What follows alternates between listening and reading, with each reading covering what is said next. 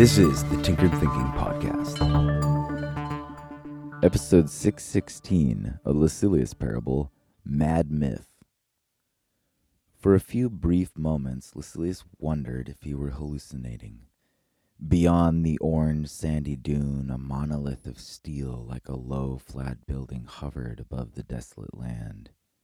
He thumbed a knob on his goggles, adjusting the apertures and zooming in on the structure. 3 of the corners were supported by giant metal columns that looked as though they telescoped down into the ground like giant hydraulic supports. The 4th leg was buried in sand as decades of shifting desert had finally piled up high enough to reach the structure. The hot blue sky was clear, so he removed his goggles to squint at the sight with his bare eyes. He studied it a few minutes, and then began to slide down the crumbling dune to climb up the next, and at the top of each he paused just a moment as the giant building grew larger. The dune piled up high against the 4th column crumbled as Lucilius slowly climbed. He paused with each step, allowing the sands to resettle, trying to sense whether the whole of it would fall from beneath him. Finally he touched the hot gleaming metal, feeling the slumped pyramid of soft sand loosen beneath him. His fingers grasped an edge, just as the weight beneath his feet lightened.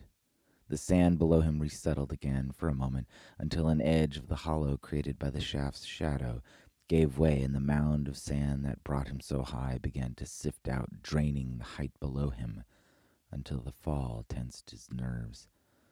Okay, Lucilius muttered to himself, hanging by the slight grip against the hot metal building. He looked up at the next corrugation in the wall. This new world was filled with moments when the future collapsed to a pinch, and there was no telling whether it'd restart. Lucilius eyed the distance, and then slowly pulled himself up, and then quickly let a hand go and slapped the arm high above himself, just barely grasping the next edge. He hoisted himself until he was again hanging and slowly brought the smooth soles of his boots to the first edge. He could barely feel the indent through the off-road tire rubber he'd stitched on, but it was enough to feel some relief. After a moment he looked up again to see the next edge and then the next. "You don't even know if there's a way in up there," he muttered. There was nothing in this wasteland, and the wasteland only grew. The sun sank as he rose. He watched his hand against the sky disappear above the metal wall, and he searched for something to grasp. There was a lip to the structure. His fingers hoarded the strong, comfortable shape, and then the muscles in his arms bristled as they worked on such little energy, his whole body quivering as he struggled. He slid an elbow over and then reached with his other hand, his feet now dangling from the high edge of the gleaming edifice. He hauled himself up, rolled onto the flat surface, and laid there gasping, his hands aching. He looked at them, his fingers like clumped-up claws. Years before they would have blistered from the heat and the effort, but now they just hurt. As the buzzing in his hands and arms calmed, he got up and looked around. The roof was outlined in a thick black band. Lucilius looked closely at it. It was composed of solar panels, and at their inner edge a great covered gutter. Beyond it, towards the center, lay glass panels. Lucilius walked to the edge, and then looked down into the monolith. There he saw green, endless green. The entire monolith seemed filled with a hydroponic system. He walked onto the glass above the huge, well-kept garden. Drones buzzed up and down the latticework of plants, pruning and cutting, collecting tomatoes and grapes, spinach, and an endless variety of foods Lucilius had not seen in years. He frantically looked around. There had to be some sort of service hatch. Anything. Lucilius knew he'd never be able to break glass this thick, so solidly mounted to the steel construction that made up the glass roof. He turned back to the corner he'd climbed, remembering what he'd first grabbed hold of. The corner panel was raised slightly, creating a gap. He got on his hands and knees, searching to understand how it might work, feeling where he could beneath the lip of the panel. His hands raced along and bumped. His fingers fumbled at the shape, gripping, twisting, pulling, until there was a click. The thin, high sound of pressed air fled from the panel as it lifted. Lucilius pulled the panel shut as he descended the ladder, and within minutes he was gorging on strawberries and bell peppers, stuffing handfuls of wet, crisp lettuce into his mouth, tilting the pod to drink deeply of the fresh, cold water. He ate until he was nearly sick. He lay slumped against the wall, watching in awe the magnificent height of green, the drones going about their mindless work, and on the ground level rows of fruit trees and lines of vegetables growing in soil so fresh and dark. Lucilius felt as though it were an alien of his memory. The hell is this place? He wondered aloud, biting into another strawberry, the sharp, sweet tang making him shudder. It was the first time he could remember feeling full in a long time. It didn't matter if it was a dream. It was surely better than anywhere he knew he might wake up. But he didn't wake up. He got up and began to explore more. He found the drones were systematically depositing the food into a grinder system that liquefied the fruits and vegetables in a corner of the edifice. A huge vat of liquid food was being filled. Lucilius sat against the wall, munching from a handful of green beans he'd taken from a drone, watching the whole system. It was only moments later when the system lights attached to the vat began to flicker and the drones stopped their toil to grind the food. Then quickly and smoothly the vat emptied completely. A wash cycle started in order to clean the vat, and Lucilius wandered further, exploring. It was in the fourth corner that he found a door with no handle, only a button. He pressed it, and it opened onto a small room.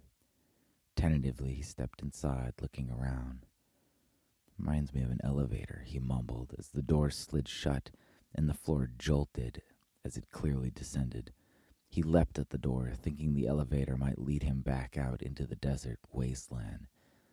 But he remembered the thick column. He was in a corner of the building, he knew. The elevator was descending through the column. The doors open onto a giant circular room, dimly lit, save for the light that radiated up through the glass floor in the center. Lucilius walked to it and looked down. There were rows and rows lining a deep circular hole down into the earth. Rows of pods where Lucilius could see people, motionless as though frozen in each one, hundreds of them. Jesus Christ, Lucilius mumbled, wondering how this place could exist with everything that had happened. The light in the vast chamber seemed to be dimming, and Lucilius figured it was probably in accordance to the setting of the sun, remembering how dark the sky had grown above the hydroponics before he discovered the elevator. He looked around and found what he figured might be the brain of the operation, a large computer screen and some sort of control station. Lucilius rolled back the chair to sit, but stopped. Embedded in the desk, as though encased in glass, was a book. He leaned in closer, disbelieving his eyes. He read the words again. It was the Holy Bible. He sat down and stared at the book. The strange novelty of it all was still awash in his mind, so fresh that questions could not even yet form, when the giant screen lit up. The huge screen filled with the hardened face of an old man, his eyes clear, his beard flush with deep gray. It did not speak, but merely stared at Lucilius, as though studying him. Unsure if the face could actually see him, Lucilius looked around. Well, the face said, the sound booming throughout the cavernous room. How did you get in? The roof. How'd you get on top then? The sands aren't that high. They were against one of the columns. The face looked away from Lucilius, nodding. I turned off the security systems years ago. Many died trying to get in during those early days. But after decades with no one trying to break in, It seemed a waste of energy. And to be honest, after the last satellites went dark, I haven't paid much attention to this side of things. This side of things? Lucilius prodded. The face looked at him. The real world, as you'd probably think of it. As opposed to what? Lucilius asked further. The one below you, in the mainframes. I created a matrix for these people. A simulation? Yes, perhaps. One that I create and control. One where the word of God is fact, not some fiction in a book. Lucilius slowly let this expand in his mind before asking, Are you human or computer-based? Oh, I'm human. I am down there with them. You see, I used to be a titan of industry before things began to fail. The head shook a little, looking off. I tried to turn things around. We all did. But we were too late. So my last efforts went into this place, for these people, my chosen ones. After the world began to turn into the desert it is now, they were losing hope. So I gave them this place, where their beliefs make sense. Are you their God? The head nodded. I play the role, and I control it. I've made my mistakes for years, but I'm getting the hang of it. I get the sense you probably knew when I got in. The head nodded. Why didn't you turn on the security system then? The head breathed deeply and sighed. Enough people have died, and you looked hungry. Do they remember the real world? Lucilius asked. No, it wouldn't work as well if they did. Perhaps not at all. So what now? Lucilius asked, putting his worry aloud. Well, I can't plug you in. And even if I could, I get the sense that you wouldn't want to join us. But you can stay if you'd like. There's more than enough food. I suppose it might have been different if there'd been someone with you, but that's not the case. And now, I have to go. Why do you do it? Live in that other world when you know this one is still here. How can you do it? The face smiled, and just before the screen snapped to black, it said, They love me.